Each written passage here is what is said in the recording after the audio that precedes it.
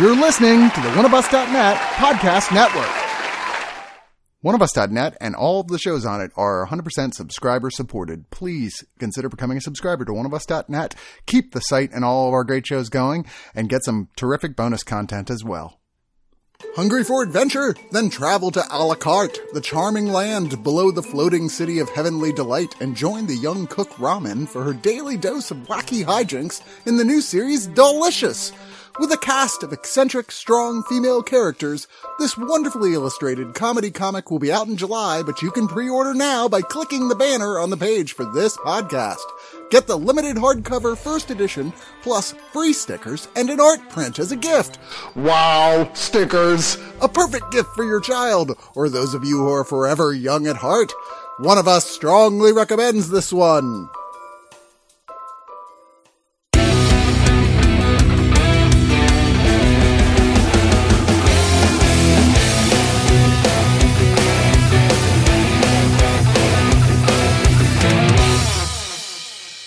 Sometimes I lay awake at night thinking about some of the deep, imponderable metaphysical questions of our time. Things like, if a tree falls in the forest and no one's there to hear it, does it make a sound? And the answer, of course, is yes, it does. I mean, that's not how sound works. I mean, come on, guys. That's a very selfish, human-centric view of the world. I mean, I guarantee you the critters living in and around that tree, they heard it when it fell. But other questions come to mind, like, if you shot a concert film, but no one ever saw it, did that concert really happen? Well, yes, obviously it did. That's not how history or time works. I can't believe I have to explain this to people. But nevertheless, tonight we're dealing with a film that almost had that same fate. A film that was shot over 50 years ago, never edited, and was just sitting in a basement somewhere for decades. This isn't just somebody's home movie. This was a professional television crew who shot over the course of 6 weeks in 1969 during the same summer as Woodstock, a mere 100 miles away in Morris Park, New York, in Harlem. They held the 1969 Harlem Cultural Festival, and it was headlined by some incredible artists. It's an amazing roster that they put together over 6 weeks, and yet it is an obscure event in history. We're talking about a new movie called The Summer of Soul, or When the Revolution Could Not Be Televised, the first feature film directed by Amir Thompson, better known as Questlove. And if you know who Questlove is, this guy has a very impressive resume. A DJ, a musician, an educator, instructor, band leader, producer, and now documentary filmmaker has been added to his very impressive resume. To help me discuss this fantastic new documentary is Frank. Hello, yeah, I crashed this party at the last minute. So happy to be here. And Chad. We're glad to have you, Frank. Thanks for having me. Absolutely. We lost someone at the last minute. It happens sometimes. Just life gets in the way. But I bumped into Frank at the screening the other night, and I thought, oh, I know who else has seen this movie. And for some reason, he's not on the review, but we got him in here anyway. I'm so glad that I saw that you went to the screening, because this is like, you gotta see this on the big screen. I will say, watching on my laptop, I mean, I had good headphones on, so like the music was amazing, but I wish I would have seen it on the big screen. Seek it out. So in 1969, they start the Harlem Cultural Festival. They get a lot of great bands. Over 30,000 people over the course of those 6 weeks attend. It's free to the public. And it is really speaking at that time to certain movements in the counterculture, in black culture, black power, black pride. I can't list all of the artists, but just to give you a few, Stevie Wonder, David Ruffin of The Temptations, Gladys Knight and the Pips, comedian Moms Mabley, the Staples Singers, Mahalia Jackson, Nina Simone, Sly and the Family Stone, the Chambers Brothers, Ray Barretto, Mongo Santa Maria, Hugh Masekela. This was originally billed as the Black Woodstock by the guy who filmed it. He thought that by capitalizing on the Woodstock name, somehow he would get people interested, but for whatever reason, when they heard the word black, it turns out they weren't really keen on it. Next thing you know, Woodstock becomes this cultural phenomenon. It's playing in theaters everywhere. Everyone owns the soundtrack. That should have happened to what ultimately became Summer of Soul, but it didn't. Yeah. That was a real shame. But I feel like this has been seen not at this level because on some scope it was seen somewhere or shown to somebody because I remember that clip of Nina Simone when she was doing that song, that last song she does where she's reading the lyrics impromptu. I saw that's part of the documentary. That clip is in the documentary of her life that Netflix had a couple years ago, and so when I saw it, I was like, oh my gosh. So it's trying. There's been little snippets, but man, this is such a huge secret almost that this was buried.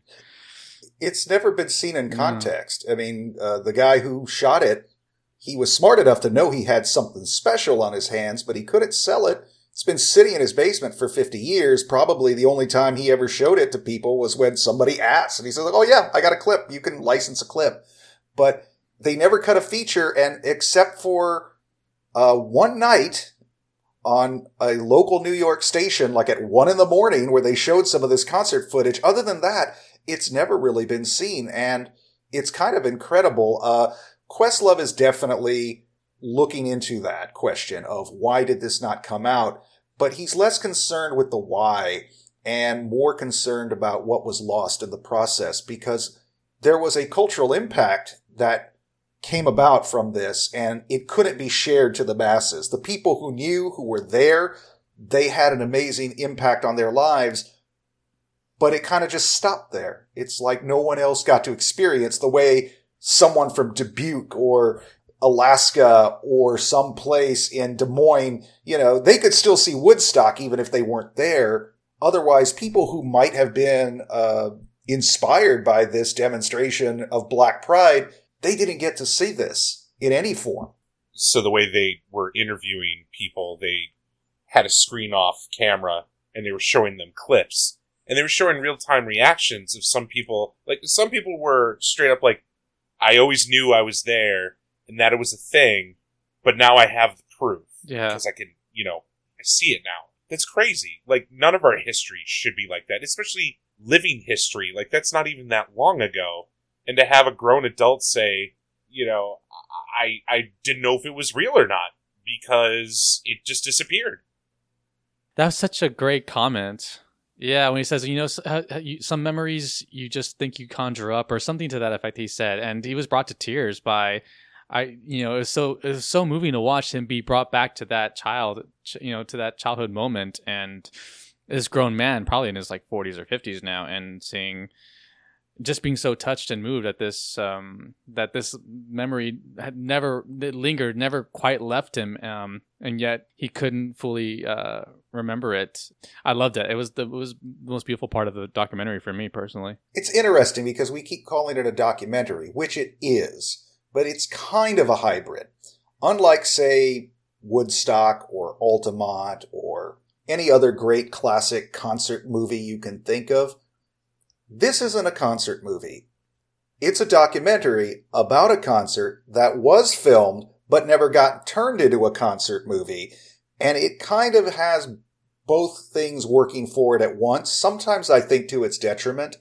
Questlove, unsurprisingly, being the musical fanatic that he is, he tends to allow a lot of performances to linger. Most other filmmakers might have just used excerpts from performances, but usually when somebody starts performing, you're going to get the whole performance and then cut back to the talking heads or the narration or the archival interviews. While I enjoyed it, I kind of wish that we had got that concert film. I would have liked to have known what that 50-year-old concert film would have looked like. If this film does well enough, I could see pressure being like, hey, put the whole thing together. Yeah. And in my head as an editor, I would almost see them like spending the time to put all this together on the front end just so they know contextually what they have. So it could be sitting there. It was weird. Because when you watch something like this, you're expecting a concert. And the way that Questlove set it up is he did genres of music. Which, at first I was weirded out about. I'm like, no, just go through who played. But no, that doesn't make sense, because he had gospel people, he had blues. He had pop. Hybrid of, like, Caribbean and Latin America. You had the Fifth Dimension on there, which is he had crossover artists. He had a lot of crossover. I do know what you mean though, because the music, all the artists are just so masterful, and you do get pulled in so much that it does take you out a bit when you need to when you hear someone saying, "Oh, I remember playing that festival," and this and that. I think, yeah, it would have been interesting to see how just the original cut of what was filmed as a release. The first thing I thought of, like, I'll watch it if it ever comes out. It's going to be long. But honestly, I want the album more than anything. I want the live recording of... It doesn't have to be every song, but, like, all the hits from those artists. Like, I would buy that version of My Girl. Oh, gosh. I mean, jeez. Oh. Yeah. David Ruffin showing up in, like, a pink frilly shirt with a bow tie. He looks so cool. This is like August or July sometime. This is a hot summer. He's out there in a two-piece suit with a fur collar and fur ruffs. And I'm just like, you must be sweating. Yeah. But this is also another interesting link in the film. Questlove, through his interviews and through the footage, shows that there was a transitional period. There was something happening where you had sort of the old school performers, the Motown guys or the BB Kings, the guys who showed up, they look professional, or even the gospel people, everybody's wearing a uniform. Everybody's got matching clothing. They've got choreographed movements. They look good. They look sharp, even if it's way too hot for what they're wearing. And then you got guys like the Chambers Brothers or Sly and the Family Stone coming out wearing whatever the fuck they want because, they've kind of found that intersection between like the hippie subculture and Black Power and have kind of melded it into this own thing. And it's kind of what's beautiful because there's a sense of this handing off from one generation to the other, that the standards, the cultural ideals are changing. If you cut into the audience, you will see people wearing, like their nice going out evening clothes or like a suit or just some very, ordinary kind of clothing. But then standing next to them is someone wearing a daishiki or some kind of elaborate head scarf or just some kind of hippie garb, whether it's a sombrero and a poncho or a leather vest without a shirt. Yeah. So it's really interesting. Not only do you see the African-American community having that conversation amongst themselves culturally, but stylistically as well. The visuals on this kind of tell their own story. That just really symbolizes how much of a moment in history it was for that community. Considering what preceded it, too. I mean, the 60s... any time in history is a terrible time to live, but 60s America, being black, Vietnam War going on, civil rights movement, like, it wasn't great. And to see something so beautiful happen to a people that have it rough, at least I know they had it rough, still have it rough. The biggest problem we have in general, or just getting along with other people, is not putting yourself in their shoes. And it's such a simple thing that I feel personally can be done. I don't see how you could watch this and have issues with, like Black Panthers being there as security because the cops didn't want to do it. Nina Simone, who is a huge outspoken activist, like that could have stirred up some controversy, but I don't know, man. It just, 20-year-old me would have killed to go to Woodstock. Hands down. 37-year-old me, 37 on the 4th of July, I would kill to go to this concert. I'd much rather go to this concert because I've already seen Woodstock. I've already experienced it vicariously through many other instances. But to be here, it looked like it was truly something special. Like you said, Marco, the mix of the old and the up and coming was amazing. Stevie Wonder was still in his prime. Sly and the Family Stone, Nina Simone. Gladys Knight. I mean, yeah. Geez. The Fifth Dimension's appearance was really great, and what it meant for them to play for that crowd when they felt they'd never really been accepted by that crowd, and to show that they were there, that they were a part of that crowd, that they were a part of that culture.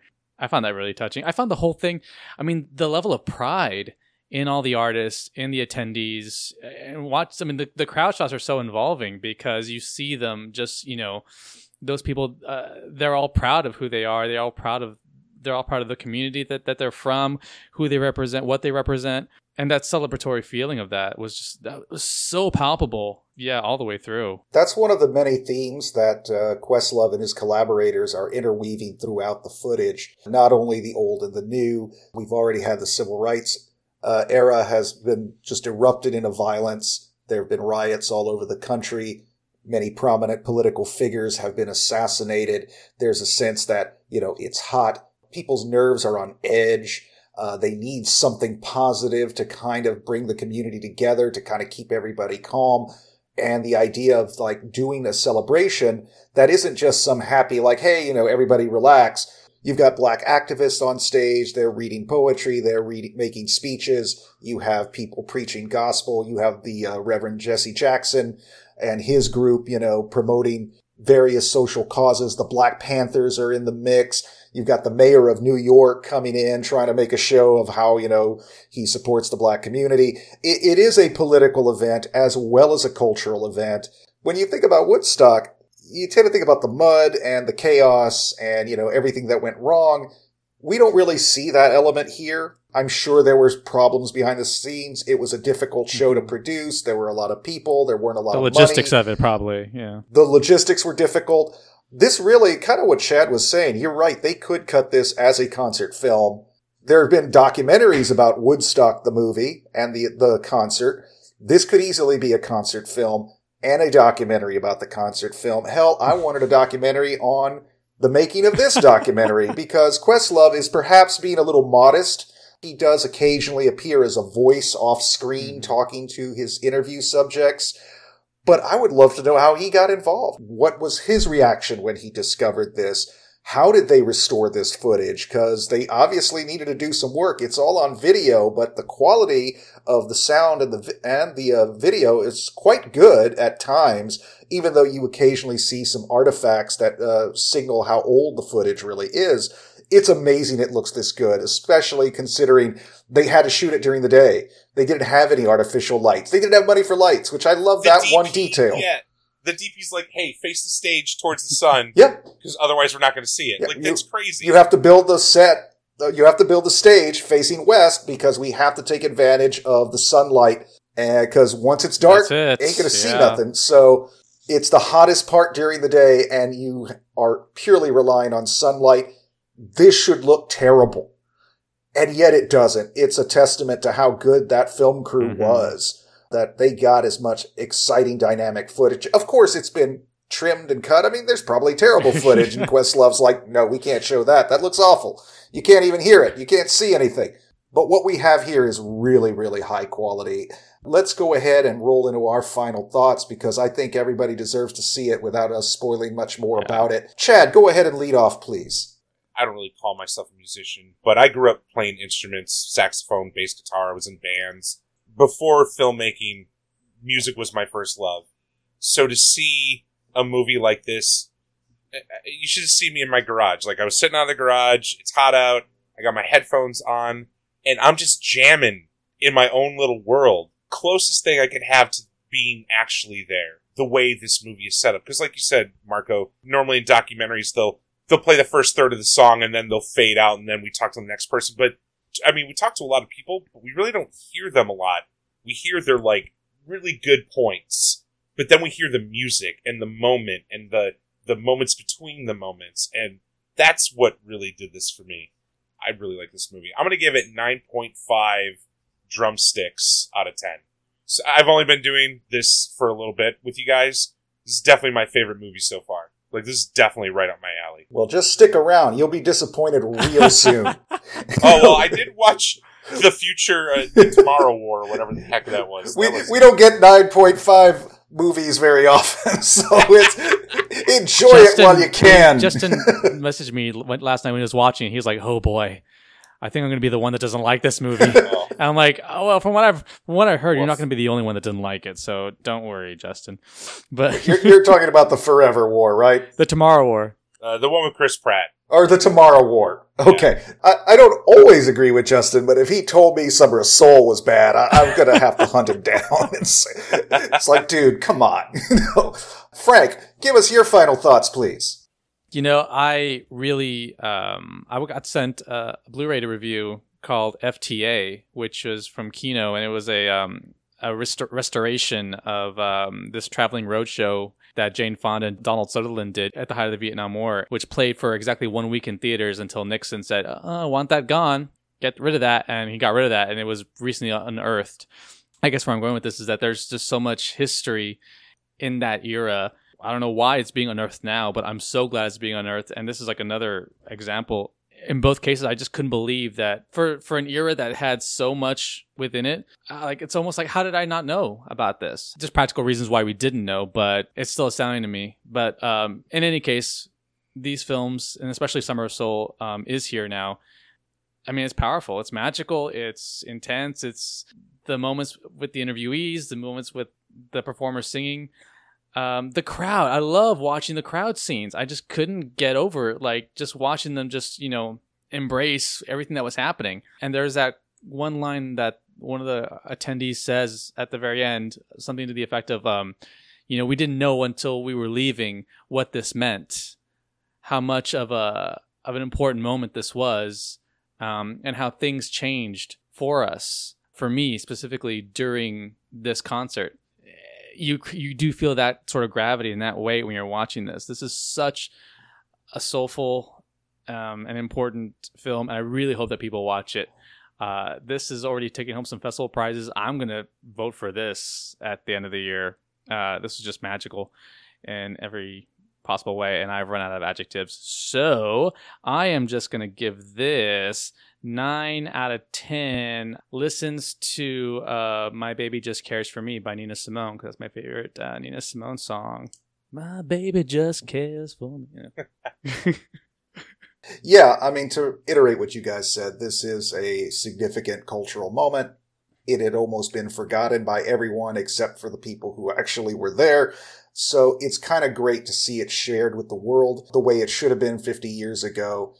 The fact that, people, like Frank was saying, had an amazing emotional, social, political change just from attending that. It's a shame that more people could not have had that same experience the way they did with, say, Woodstock. You could live somewhere in another part of the world and you could at least still experience it on the screen. But here you finally get a chance to see it. Hopefully we'll get more footage and maybe even a soundtrack from this one day. It is almost 2 hours long. I do think at times DJ Questlove, he is a first-time documentary filmmaker. I don't know that he always has a specific narrative in mind, but he's trying to cover a lot of bases, and there's a lot of material here. It does sometimes drag ever so slightly. As I said before, he does cover a lot of footage. He lets those performances run really long sometimes, and he has a lot of great guest stars. While it's nice to hear from someone like Chris Rock or Lin-Manuel Miranda, I would much rather listen to the people who were there.